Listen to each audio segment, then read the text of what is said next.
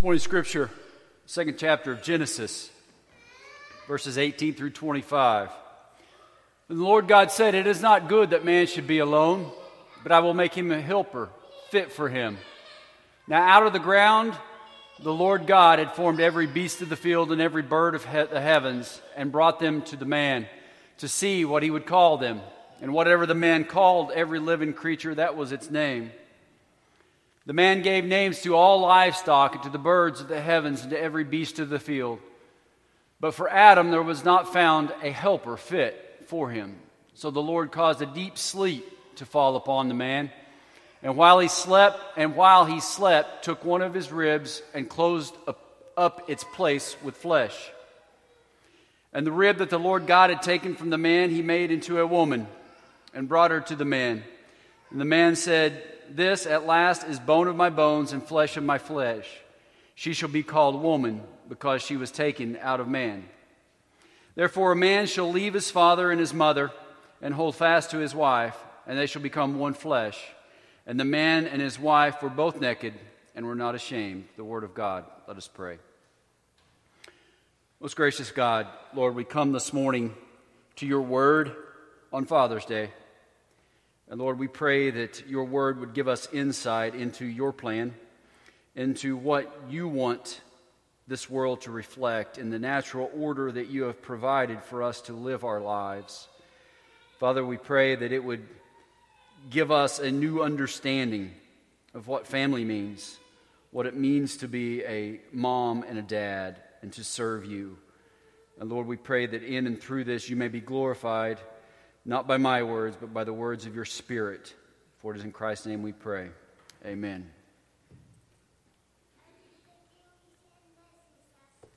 So the title of this message is not a 80s, 90s pop group. It is Boys to Men, and that's not what I was meaning whenever I went with that. But as I mentioned last week, I'm taking the week off from the study of Romans, and I don't ordinarily do that for Father's Day or Mother's Day. Usually the only time we take a break is during Christmas and Easter, and we just keep rolling right through these other holidays. But I have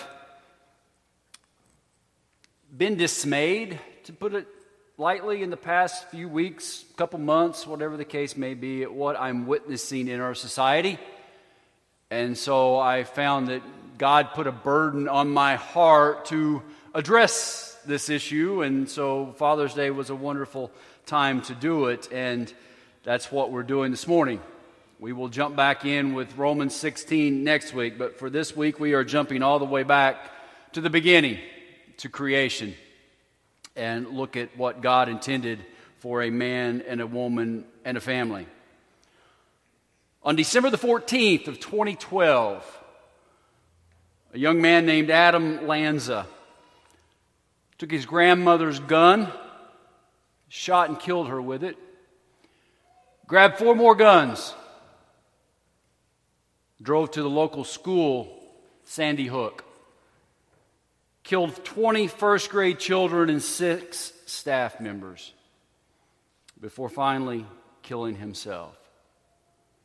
Many more took place in the interim, but on this past May 24th, a young man named Salvador Ramos shot his grandmother in the head. She survived. But then he drove to Robb Elementary School, where he killed 19 children and 2 teachers. I could go through all of the shootings, the school shootings over the past 25 years, but we would be here till mid-afternoon.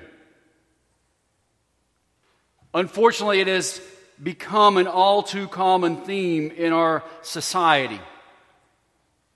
People study them, people look at them, people try to figure out what's going on. Psychologists spend a great deal of time trying to understand what causes this phenomenon. Our government and politicians are reactionary. They seem to focus on the availability of weapons, and they think that that's the answer. They focus on that while ignoring the underlying causes that in my mind is right before us and obvious. To use slang, in my mind, it is a no-brainer. But the government and politicians think that if they take away the weapons, then the killings will stop. I disagree. I believe that is a very short-sighted solution to the problem. They like to talk about video games, right? That they have these awful, horrible video games, and all of a sudden our kids can't differentiate reality from fantasy. I played video games. My whole generation played video games. And before that, I played Cowboys and Indians where we shot each other.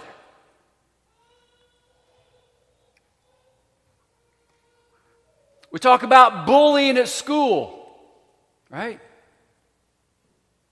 I was bullied. My father's generation was bullied. It doesn't make it right. It's a horrible thing. But we've forever dealt with that issue. It's forever been a horrible part of how we have to grow up and deal with bad things in society and in this world. It's not a new phenomenon. Kids are rough. Kids are hard to deal with. They make fun of each other. They pick at each other. That's just the reality of being a kid. Doesn't excuse it, but doesn't mean that kids go get guns and go to school and kill each other over it either.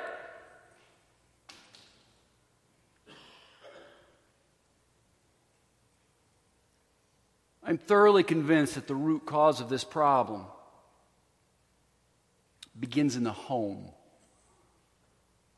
Begins at the very foundation of the family. There is a paper that was published in 2016 by Peter Langman, where up to that point there had been 56 school shootings.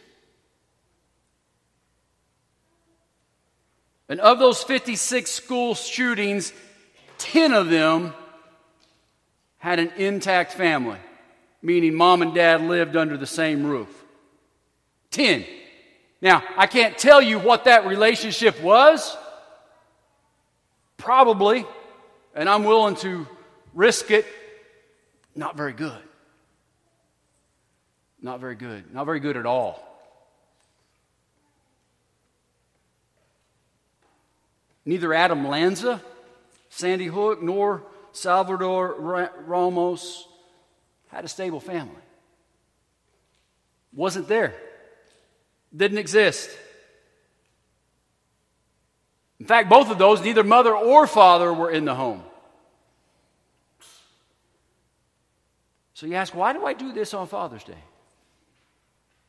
Why not Mother's Day? Well, I will tell you I do it on Father's Day because I feel that fathers play such a critical role in the lives of these young men that we see doing these horrible things. And fathers are more likely to abandon those young men than what the mothers are. So, dads, you're getting it with both barrels this morning.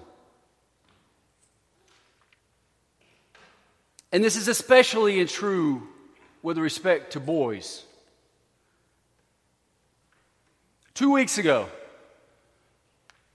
I had a juvenile before me that I was having all kinds of issues with, and it started my mind to thinking. And I asked the circuit clerk, I said, run me a report of every juvenile that I send to the Illinois Department of Juvenile Justice, which is prison for juveniles, Harrisburg and other facilities all over the state, and tell me how many of those since 2015 had a mother and a father show up at court. Guess the answer. One. One kid had a father that even showed up. I will not vouch for the relationship. I will assure you it was bad. But one kid had a father that showed up. How many hear this on the news? You don't. You won't. But that is the reality of the world that we live in, and frankly, it's no different for adults. I will go back into court on Tuesday morning and I will see the jury box filled with men that had no dad. And if there was a dad, they did nothing to help the child. And they are doing the same thing to all the kids that they become fathers of. Rare, extremely rare. I absolutely can't remember the last time where I had a male defendant going to prison and had a father there to support him. Can't. It's beyond my memory. I cannot impress upon you strong enough, and I probably don't have the words that are strong enough to convey it, the absolute necessity of mom and dad raising a child.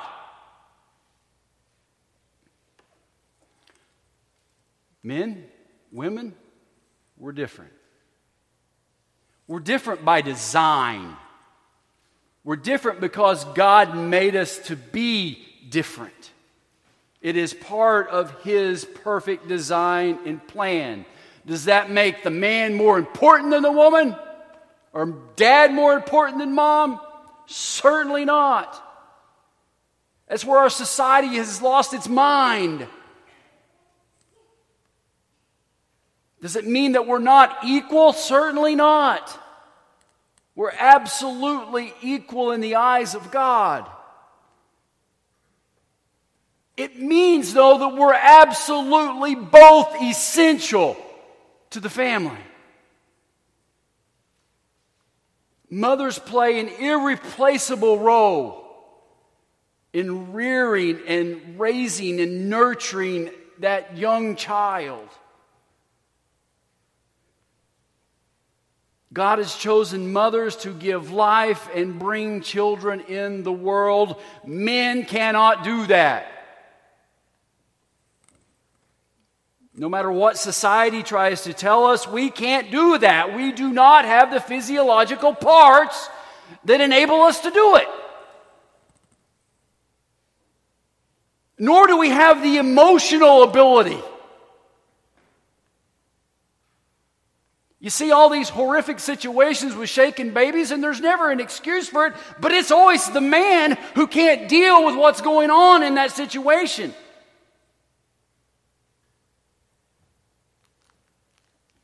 Moms are nurturers. They love to nurture their children. They provide the love and affection and attention that a newborn so desperately needs.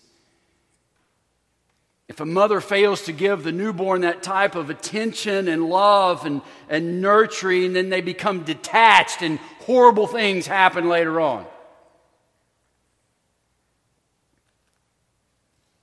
However, at some point there becomes a time, especially for boys, that a mother's job is to back away. Dr. Dobson says that at 18 months, a young child starts to back away from their mother. That's what happens. And begins the attachment to their father. This transition is critically necessary. If it doesn't happen, then that boy is at high risk for all sorts of deviant behavior, and that girl is at high risk to being abused.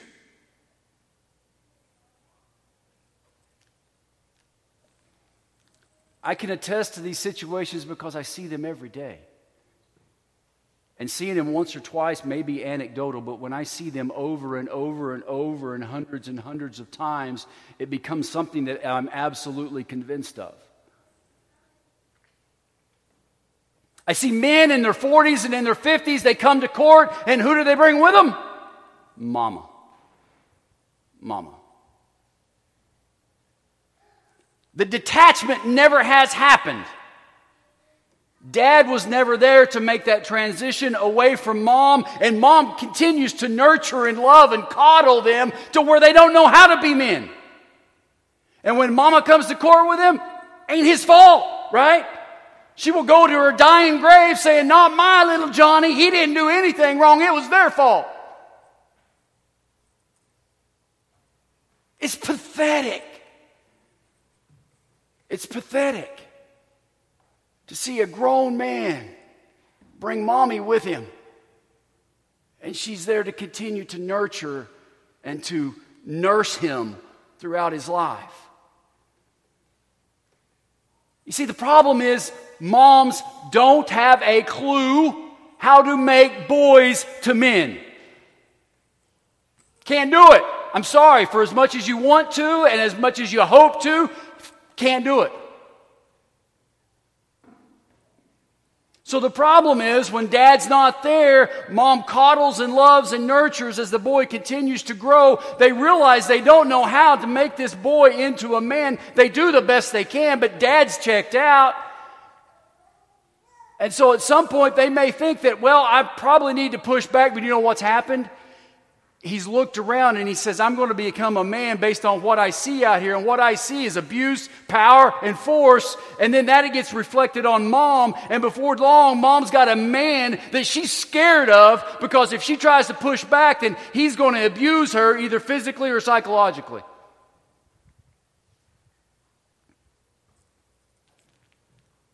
That's what happens.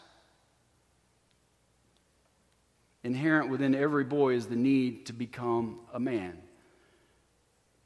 And without an engaged father, they have to learn it on their own.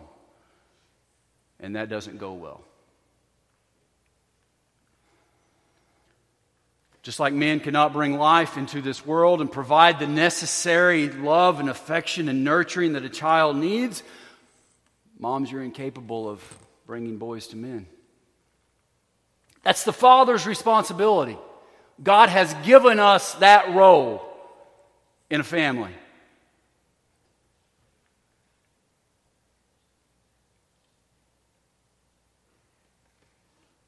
Society knows this. Rest assured, they know this. But you won't hear about it. You will not hear about this in society. As I said, you don't hear the news media talking about Adam Lanza's dad being gone, checked out, left the family, that there was no relationship there. Not a word. Matter of fact, it's hard to find and research if you even pull it up on the internet. They can't because it doesn't concur with the narrative that the world wants to put on society. They want to tell you that a family doesn't need a mom and a dad. They want you to embrace that idea. They want to tell you that two dads are just as good as a mom and a dad.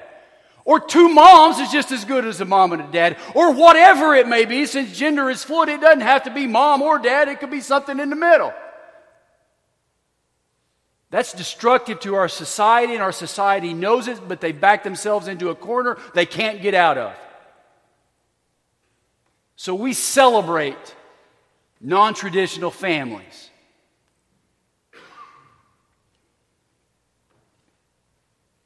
Now, am I saying that bad things happen to every child that's raised by every boy that's raised by a single mother or every daughter that's raised by a single dad? Absolutely not. But I am telling you, they are at critically high risk of things not working out right. That's why grandfathers, grandmothers, so often, and it's my tendency as well, to just be a buddy.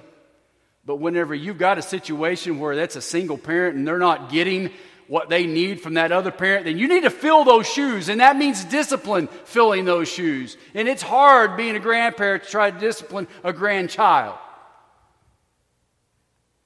But if they don't have you, they've got nobody.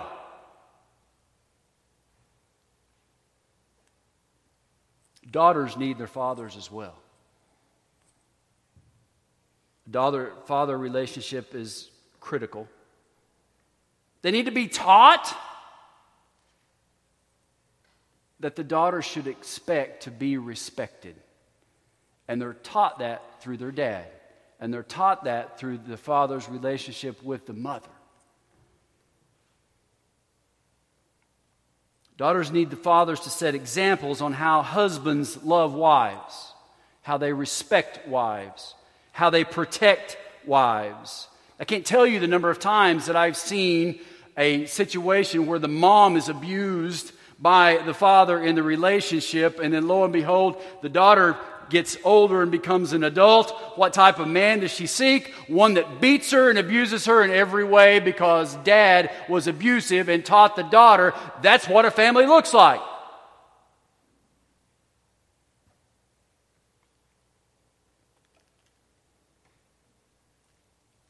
Don't misunderstand me. I'm not saying that fathers are more important.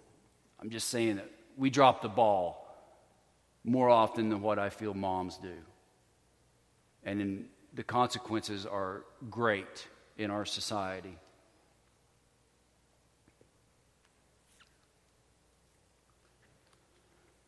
God created man in his own image. In the image of God, he created him, male and female, he created them. So God created both men and women in his own image. They are both of equal importance. That's what it means. I don't want this to be misinterpreted to thinking that one is more important than the other. I want you to understand that we complement each other perfectly. So it was by God's design, and he created us in his image. Those differences that we have, they should be celebrated. They should be glorifying to God. But unfortunately, society views this and wants us all to not only be equal, but be the same. And we're not. The differences between the mother and father complement each other in a very perfect way. But we're different. Man was created first. In Genesis 2 that I read, he was created first. And the female was created second. What does that mean? Is there any significance to one being created before the other? I think there is. And I think, as I listened to Piper, he believes so as well. In Hebrew society, who inherited everything? The firstborn son. It was his utmost importance. The firstborn son was different than the rest of them because he was born first. Did he control that? No, he did not. But there was a great deal of significance given to who came first. And the Lord commanded the man, saying, "From any tree of the garden you may eat freely," Genesis 2:16 and 17. "But from the tree of the knowledge of good and evil you shall not eat, for in the day you eat it, you will die." Anybody know who God's talking to here? Adam.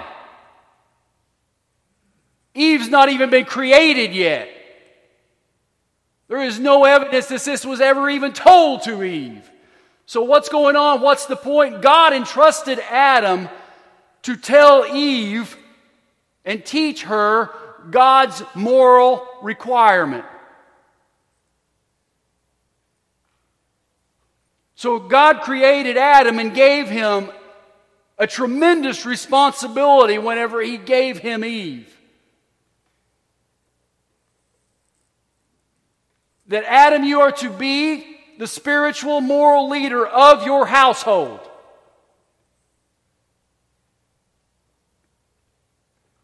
Adam was ultimately responsible for his family knowing what God had commanded. Let that sink in a little bit, men. Right? How big a role are you playing in the responsibility of what God commands us in your household? Ruminate it.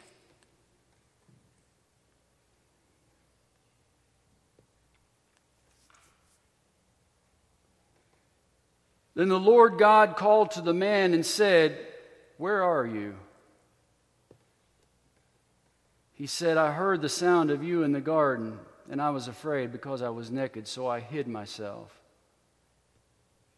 And God said to him, "Who told you that you were naked? Have you eaten from the tree of which I commanded you not to eat?" So here we have Adam in the garden. Adam has already eaten the fruit. Who ate first? Eve ate first. Eve ate first. Who does God call to account? Adam. Eve ate first. And you're going to see Adam blame it on her in a little bit. But Eve ate first, and God goes straight to Adam and says, "Where are you? I gave you, it was your duty, your job, your obligation from me to you to teach your family about the things of God and the moral obligations that you have, and you broke it."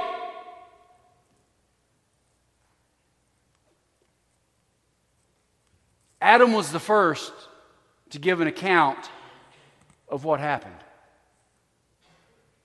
God held him accountable. Now make no mistake, God holds Eve accountable as well. She was a moral being and held responsible for her disobedience the same way he holds every individual ultimately responsible. But special responsibility fell on the leader of the household. And in this case, it was Adam. And he called Adam to account first. He was basically asking him, have you done what I've asked you to do and been the leader of your household and taught Eve what I asked you to teach her about morality and obedience to God? Dr. Dobson wrote, "In my view, America's greatest need is for husbands to begin guiding their families rather than pouring every physical and emotional resource into the mere acquisition of money." I'll repeat that. In my view, America's greatest need is for husbands to begin guiding their families rather than pouring every physical and emotional resource into the mere acquisition of money. Wow.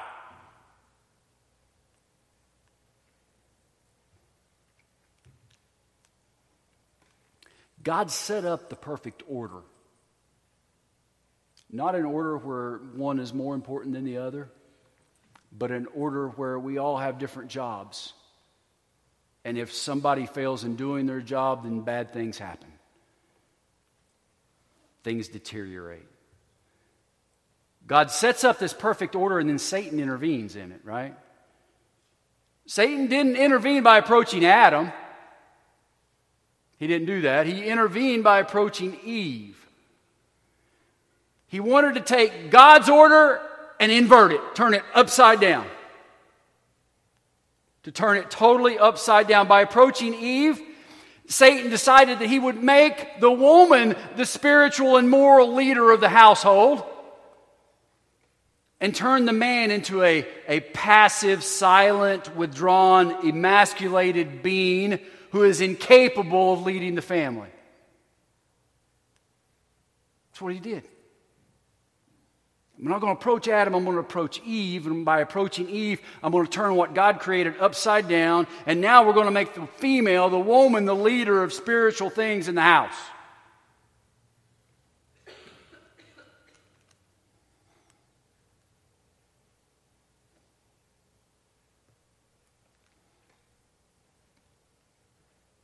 Genesis 3:17. Then to Adam he said, because you have listened to the voice of your wife and have eaten of the tree about which I commanded you, you shall not eat from it. Cursed is the ground because of you. In toil you will eat of it all the days of your life. This passage does not mean that a husband should not listen to the wife. Not at all. Okay? So just get that out there. What God is basically telling Adam here is, you should have been leading spiritually. Instead, you were being led spiritually, and this is what happened. You were dragged into sin by not obeying the leadership role that I have given you. You should have been protecting your wife from the pitfalls of the devil. Not in a domineering way, but in a loving, gentle way where she knew that you had only her best interest in your heart and in your mind. I think this is exactly what Paul had in mind when he wrote about marriage and what marriage should look like in Ephesians 5.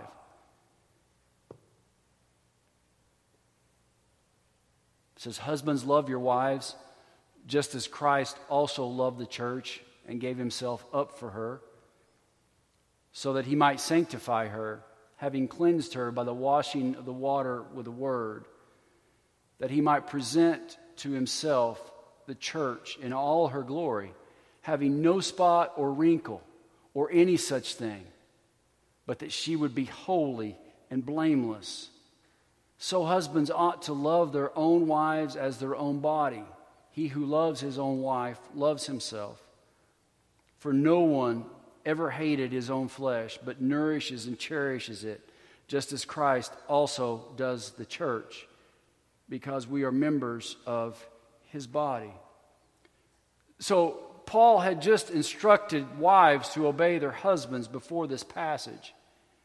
And then he jumps right into the husband's role of loving their wives as Christ loves the church. And that is an incredibly heavy burden. And I will tell you that this instruction to obey your husband is hand in hand with husband loving the wife as Christ loves the church. They should never be viewed in isolation. Notice that it is the goal of Christ to present the church pure and without blemish. And that is the role the husband is to have with his wife. And I think that goes all the way back to what we see in Genesis. That it was Adam's role to protect and guide and help and instruct, because that was the role that he had been given. And he flat out dropped the ball. He worried only about himself and said she could take care of her own self. But whenever he said she could take care of her own self, then he wasn't loving her as Christ loved the church.